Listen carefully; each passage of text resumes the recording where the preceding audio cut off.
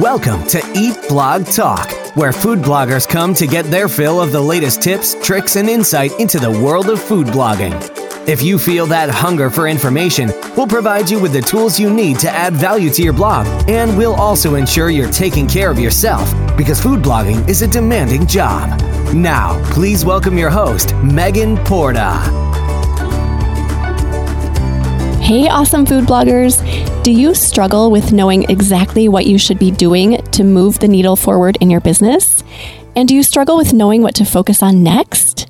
If so, if this sounds like you, I have two solutions for you. Number one is mastermind groups. There is so much power in getting people together and helping to solve each other's problems.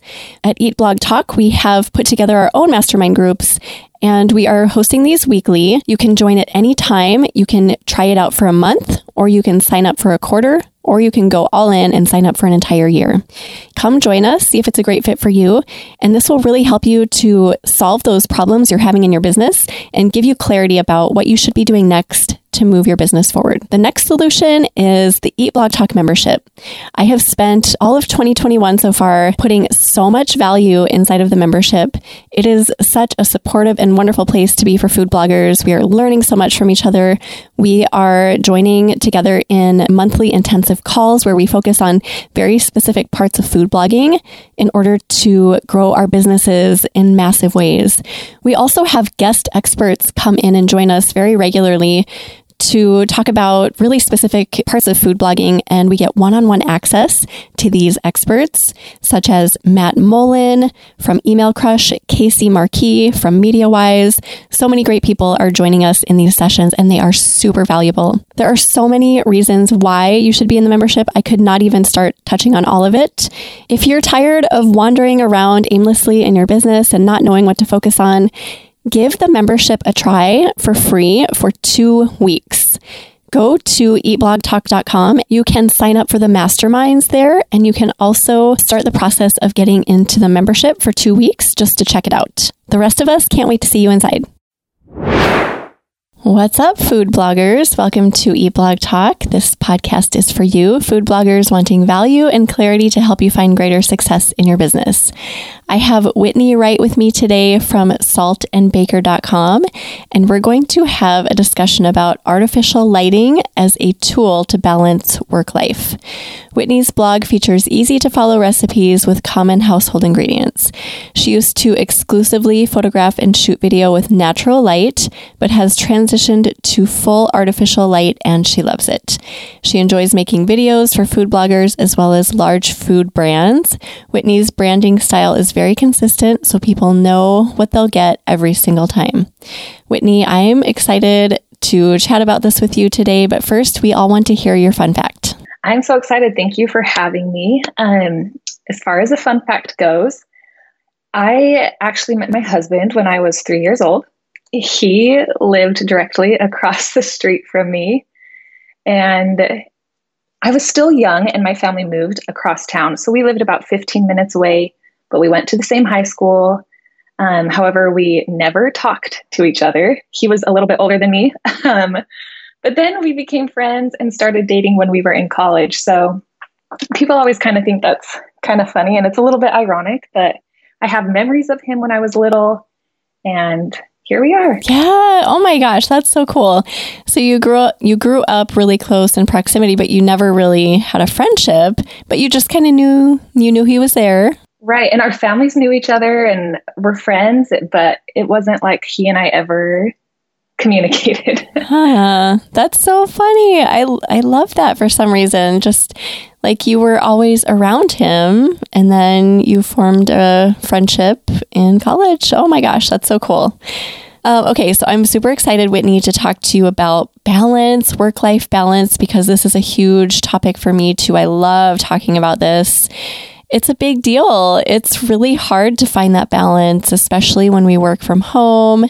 We're food bloggers, we're in our basements or sitting on our couches working, and some of us have kids around and families and food to make, right? So it's hard to draw those boundaries and figure out how to make it work. So it sounds like you've got some really great points for us. And let's start by talking about your lighting situation, because you use lighting as a way to kind of find more balance and find more time, right? First, would you mind telling us how you moved from natural lighting to shoot your photos and your video into using artificial lighting, kind of how that transpired and how it helps you? Yeah, so I was exclusively shooting with natural light, which I'm sure a lot of people are still doing. I was doing video with natural light and my photography with natural light. And I love the look of it. It looks beautiful. There's a reason why people like it. But I was almost forced to move into artificial light because my family moved. The house that we live in currently just was not conducive for natural light usage. And I tried what I could, but I just couldn't get it to look how I wanted. So I gladly accepted the fact that I was going to shoot artificial, and I love it. If I were given the chance to shoot natural light, I would probably still use artificial because it's so convenient. And as far as video goes, when you are shooting with artificial light, there's a lot less editing in regards to like the tweaking of the light. Sometimes the sun will go behind the clouds, and then you're having to change the white balance frequently. And there's just a lot more chopping of the video, cutting it, fixing lighting. So artificial light has really helped make my editing process a lot smoother and faster. And with the photography, I love artificial light because it has allowed me to work when it's convenient. So as a mom, I have to be able to adapt. And this artificial light usage allows a lot of flexibility because I can either film or I can photograph in the morning before the sun comes up, or in the evenings. So that's made it really nice, so convenient. Yeah, because it is hard planning around the sun, right? I've done that for so many years. I'm like, I have to get this shot by 4:00 when it's winter because the sun goes down super early here. And it's just not always convenient. And my family has adapted over the years, but it's really annoying. Yes. So to be able to like control when you do that, I can see that being just a huge weight off your shoulders. So tell us about your setup. Do you have something set up in your house that you can consistently go to? So what I do is I have just a small room off the kitchen, and I do have to set up and take down depending on whether I'm shooting a video or if I'm taking pictures. And it's not too bad because I have equipment that is quite easy to take down and put back up, and I selected it for that purpose. So for video, I am currently I have 2 Dracast LED light panels, and I set them up so that it almost is like a really large window, because that is what I was used to shooting when I was using natural light. I had my whole setup in front of a really large full length window. And so then I put up a really big diffuser, and I'll even on occasion take a diffuser sheet. And there's probably a technical term for it, but I don't know it. And that will really soften the light if I want it. It just depends on what kind of look I'm going for. So it's really easy. I just put the lights in the position. When I'm done, turn the lights off, put them in the corner. As far as my photography setup, I use a Godox 8600 Pro, and then I use an umbrella. So I bounce the light off a big umbrella. I use the Profoto deep white umbrella, and it's the size large. And so that kind of gives me the same feel of a really large window. And obviously that's what I'm used to. So that's what I like to do. You have so many other options with artificial light. You can use grids so that you can get a moodier feel. You can use strip boxes, which I do have a strip box, but I don't necessarily go for that kind of a moody feel as often. So you can manipulate the light, make it what you want. If you haven't tried artificial light, I'm just like a huge believer in it. I love it. That's great. I think it's scary to a lot of bloggers, myself included. I tested with it years ago for the same reason. It was just like I wanted control of that whole situation. And I liked it okay, but I agree that natural lighting just is so beautiful. So I do try to use 100% natural lighting now for that reason. But the way you described it, Whitney, it's like very approachable and very doable. You've got 2 LED light panels that you can put up easily. And then it sounds like you've just got a system. So you can put it up, take it down. It's not taking you that much time. It's not a huge investment. Yeah, right.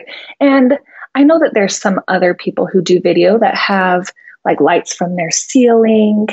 And I have just had to keep mine very simple. So I've gotten comfortable with what I use and the equipment that I have. And so for people who maybe are starting out or wanting to dip their toes into artificial light, maybe don't invest in the most expensive equipment, but start somewhere, do a couple videos or pictures, whatever you're doing, and just get comfortable with it.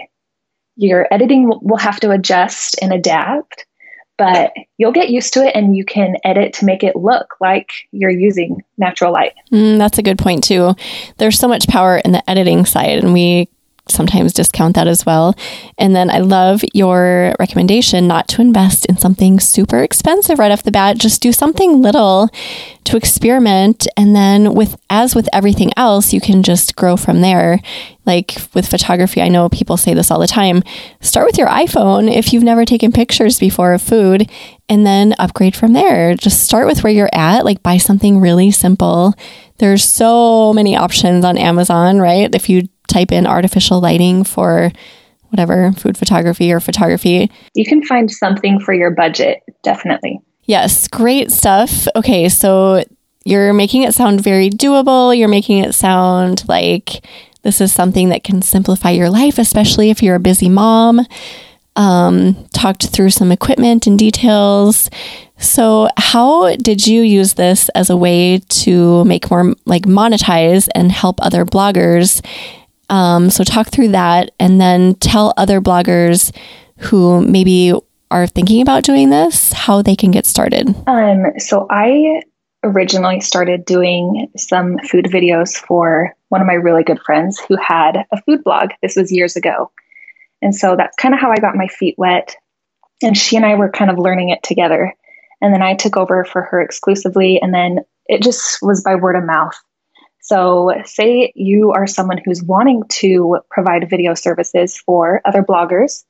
What I would suggest is maybe reach out to them or have a video or 2 or 3 that you can send to them, and they can just see what you do. And I think that helps people get an idea of what your style is like. If they were to send you a recipe, they would have a pretty good feel of the end product that you would return to them. Reaching out to bloggers that maybe you know and sending examples. I love that recommendation because it does seem overwhelming and intimidating to reach out to someone you don't know and be like, hey, I would love to do video for you.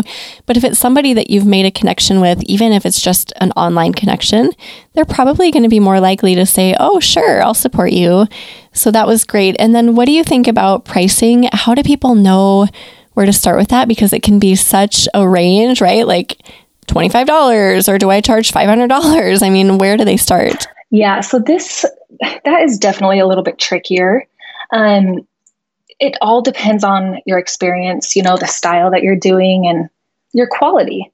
Naturally, obviously quality is important, but you do have to price yourself competitively still. Like, I still believe that these kinds of discussions are best done in private. So I would suggest reaching out maybe personally to some friends you have within the blogging community.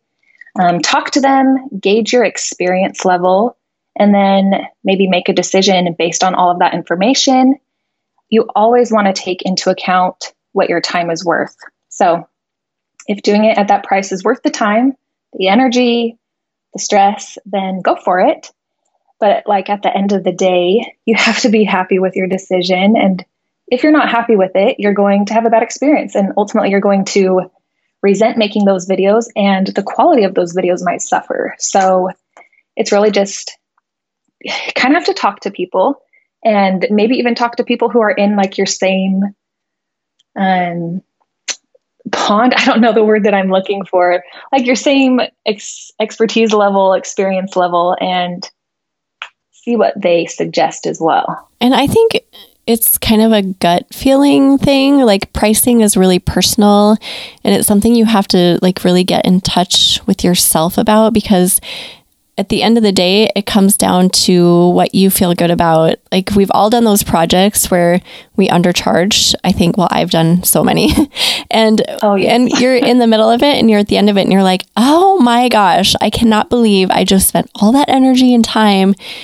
getting this much money back. I've done that so many times in my life.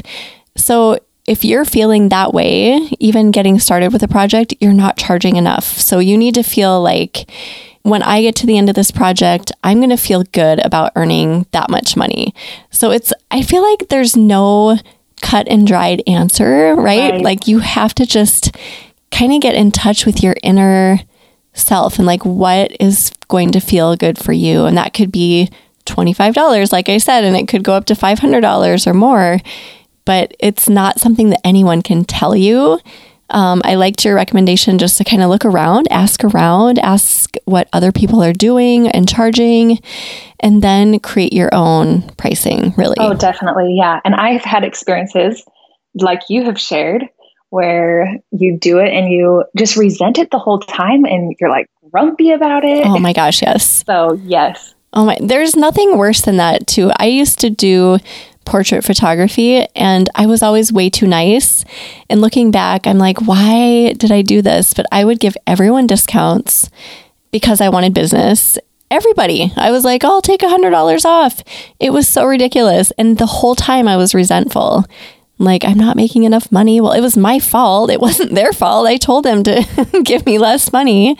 So it was a huge lesson to learn. And now I just feel like any project I go into, I need to feel like, yes, I am worth that. Like, this is the money that I need to earn in order to make this work worth it. And, my husband is really good at this. I tend to want to make a decision quickly.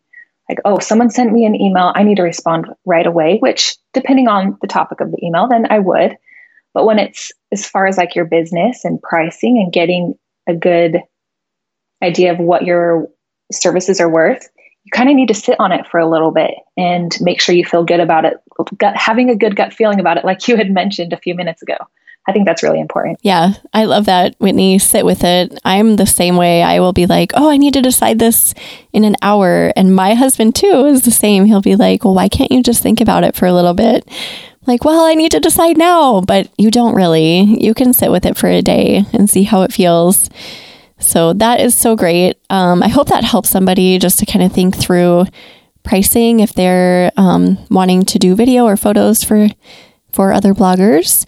Let's talk about the work-life balance, just kind of how you juggle everything. I know that you have a family and you're busy. You've got a busy business and a busy life. So what are your best tips for managing all of that? Well, like you mentioned, yes, I do have kids. I'm actually expecting my third very soon. Oh my gosh, and congratulations. So, thank you. And my husband doesn't help with my stuff. I know some people are really blessed to have other families supporting their business and their blogging journey, and that's so awesome. But as far as like juggling and balancing life, I feel like I need to give a little bit of background. So growing up, my mom was like always there and always very supportive. She attended like every single sporting event or school thing that myself or my 4 other siblings had. And this meant a lot to me. And so having that has really helped me make a decision for how I want to be. So I have decided that I want to be very present in my children's lives. So having that be an active decision that I've made, that kind of changes how I have approached my juggling and balancing life. And we talked about having artificial light and how that has helped, because doing that has allowed me to work when it's convenient and when I can be most efficient. So let's see. I actually have my youngest son. He will go to preschool just like a couple times a week. And so when he does, I always have like a specific plan and schedule in place. So sometimes I'll even time block, not always, but if I do, I will always give myself some extra space and time for whatever may come up. You have to be flexible, right? Especially when you're a mom.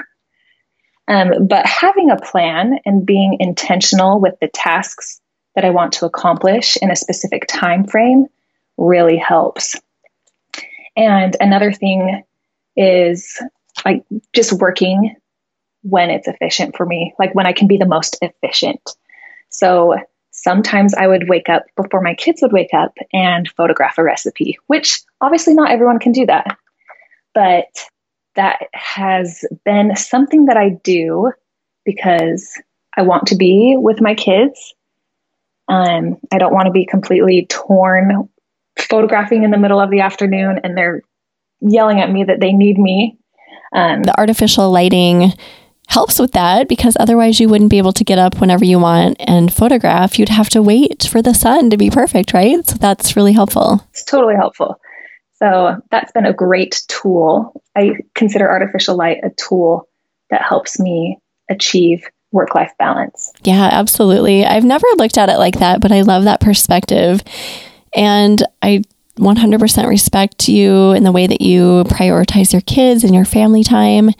I love that. And it sounds like you and I work very similarly in that we have a plan for when we're going to work. And then we're super intentional about the time we have and the work we do. I am the same way. Like every day I have a plan for the next day. I know when my boys are at school and I make the absolute most of every minute of those days. Even if I feel like crap, I sit down and I work until they're home. And then they're older, it sounds like they're a little bit older than your kids, but I still want to make time for them and they are my priority as well.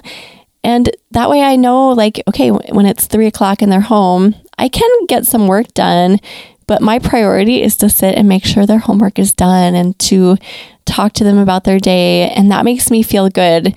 And it's not always easy, right, Whitney? Like going through the day during those stretches when we need to be super efficient and productive, it's hard. I mean, it's not an easy thing, but that motivates me to just get through those times. Like I have to keep working and I have to work as hard as I can because when they're home, I want to be there for them. Totally. I love that you do that too. That's kind of been my mindset and goal as well.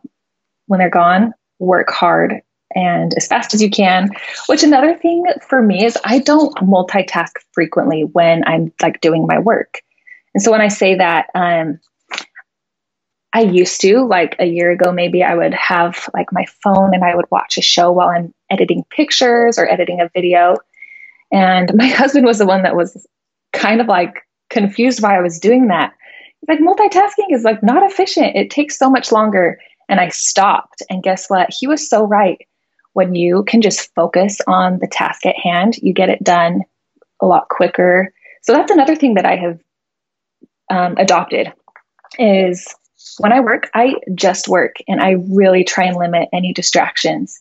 And I've really kind of cut off that time so that I can be as efficient as possible in that short time frame. It takes energy to absorb information. And I've learned that too over the years that I can't be as efficient as possible when I am absorbing something else while I'm working. And it actually depletes me much more quickly. So it's strategic, I think, to work and just work. And you're preserving energy, you're preserving brain space for the important stuff, your kids, later by doing that. So I love that. Multitasking is like a silent killer of our business. Yeah, it can be, definitely. At least for me. I know some people can really thrive off of it. So that may not be advice for everyone, but yeah, I mean, there is a time and place for multitasking. Like when I'm getting dinner ready, I try to do, all the things like making lunch for the next day for the boys. And, there's a time and place for multitasking. But when you're working, I feel like you need to focus on your work as much as possible just so that you can be done whenever you want to be done. Yeah, exactly. I agree. I would love to talk to you about this concept of like time basically expanding to fill the time you allow for it. So the whole concept of Parkinson's law, I don't know if you've heard of that, but work expands to fill the time available for its completion. And we talked before the interview about this a little bit. You allot so much time and that's how much you're going to spend on it. My husband, I talk about him a lot, right? He's a great person. So love him. He is just full of all the knowledge, but he loves to refer to blogging as like a gas. And it's so true. When he had first told me that when he kind of gave me that imagery, I was like, oh my gosh, it makes complete sense. Blogging is like a gas because it will fill up whatever size container you will give it. And if you don't give it a container, it will fill up your entire life. So you have to set boundaries. You have to kind of make sacrifices. I'm sure we all think I can get more page views, traffic, and make this more profitable if I do like X, Y, and Z. But at some point, you have to intentionally decide not to do what everyone else is doing. And basically, you're choosing balance over success. And not that you can't be successful, you definitely can, but it's kind of having that boundary and setting those boundaries so that you can be better balanced and have that work-life balance that so many people say they want, but it's kind of hard to put the brakes on, right? It is. It's so tempting. Like, oh, I could get more traffic if I just work 2 more hours tonight. But it's actually what I found is it's counterproductive because when you work those 2 more hours, you're really not as efficient. Like your work time is like maybe, for me, it's like 40%, sometimes less. So then the next day you might be a little bit ahead, but is it worth it enough? Most of the time, the answer is no for me. So I've just stopped. I've stopped working in the evenings. I used to do that every night, Whitney. I wish I could get those years back, but I used to open my computer when I was hanging out with my husband and I wasted all of that time and I didn't need to. And now I'm just like 5 o'clock, I'm done. My computer goes down. I'm going to be way more efficient tomorrow if I do this. No, I 100%, I have been in that same situation. And even here and there, I definitely struggle because you hear or you know that so many other people are doing so much more than you. And like, oh, if I could just do that, maybe I would have the amount of traffic they do, or I would be just as successful, or whatever like your train of thought is. But you have to do what's right for you. And that answer may be different for everyone. Obviously, the way I approach my work-life balance may not line up with other people's approach, and that's okay too. But one other thing I was going to say, so with like setting boundaries, I know social media is a big one. And so when I am kind of in my working zone, I like keep my phone in the other room. And there's a piece of advice that I heard from someone in regards to social media, and it was to have a plan of action and be purposeful with your time on any of the platforms that you are using. And I've loved that because it's kind of changed the way I approach it. So I don't go and scroll. I just try and, okay, what is my purpose for today with this platform? Let me do it, be done with it, and not linger longer. So ahead of time, before you go into it, you have kind of a plan. You know how much time you're going to spend. You know what your goal is. And so you're not just like wildly going in and scrolling forever. Yeah, exactly. Yes. I try to do that. Am I perfect? No, but. Right. We all have those days where we don't intend to, and then something catches our eye and we're scrolling and we're like, oh, that's a nice, fun new account. I'm going to look at that. And then you catch yourself like, oh, I have to get out of here. Do you have guidelines set for like how much time you can spend in Instagram? And do you do TikTok? Like how many different platforms do you dip into throughout the day? Not many, because I don't love social media. And I know that I probably should, considering that I have blogging as my job. And I know social media is such a big part of it. I don't have YouTube, and I'm okay with that. I realized that that's not going to be my thing. I don't have the time to work on that platform or produce content for it. I don't do TikTok. I guess I should just say what I do. That is Pinterest and Instagram and a little bit of Facebook. And I guess I don't know if this is a good thing to admit or not, but I have set up my Facebook so that it is strictly business. So when I get on there, the only things I see in the home feed are blogging related. And so I get on there and there's really no distractions because I only see blogging related things. So I'll go and drop like a link to one of my recipes and maybe a roundup group. And I feel like I've really gotten to a good place with my Facebook. As far as Instagram goes, I don't have like a set time. I try and just stay on there for a couple minutes, interact, put up an Instagram post, and I call it good. I know that's so basic, and I'm not the person to go to if you want social media advice because I don't love it. And I probably should hire it out to someone, but I don't know. Something's holding me back. I think that's okay. I think that's good, actually. And we can all learn from you because, that whole like FOMO, fear of missing out thing, people get so caught up in that, myself included. I hear that everyone's on TikTok and killing it over there. So I feel like I should go try it. But then it's like, I'm giving it like 10% of my energy. So is it really worth it? No, it's not, because my heart is not in it.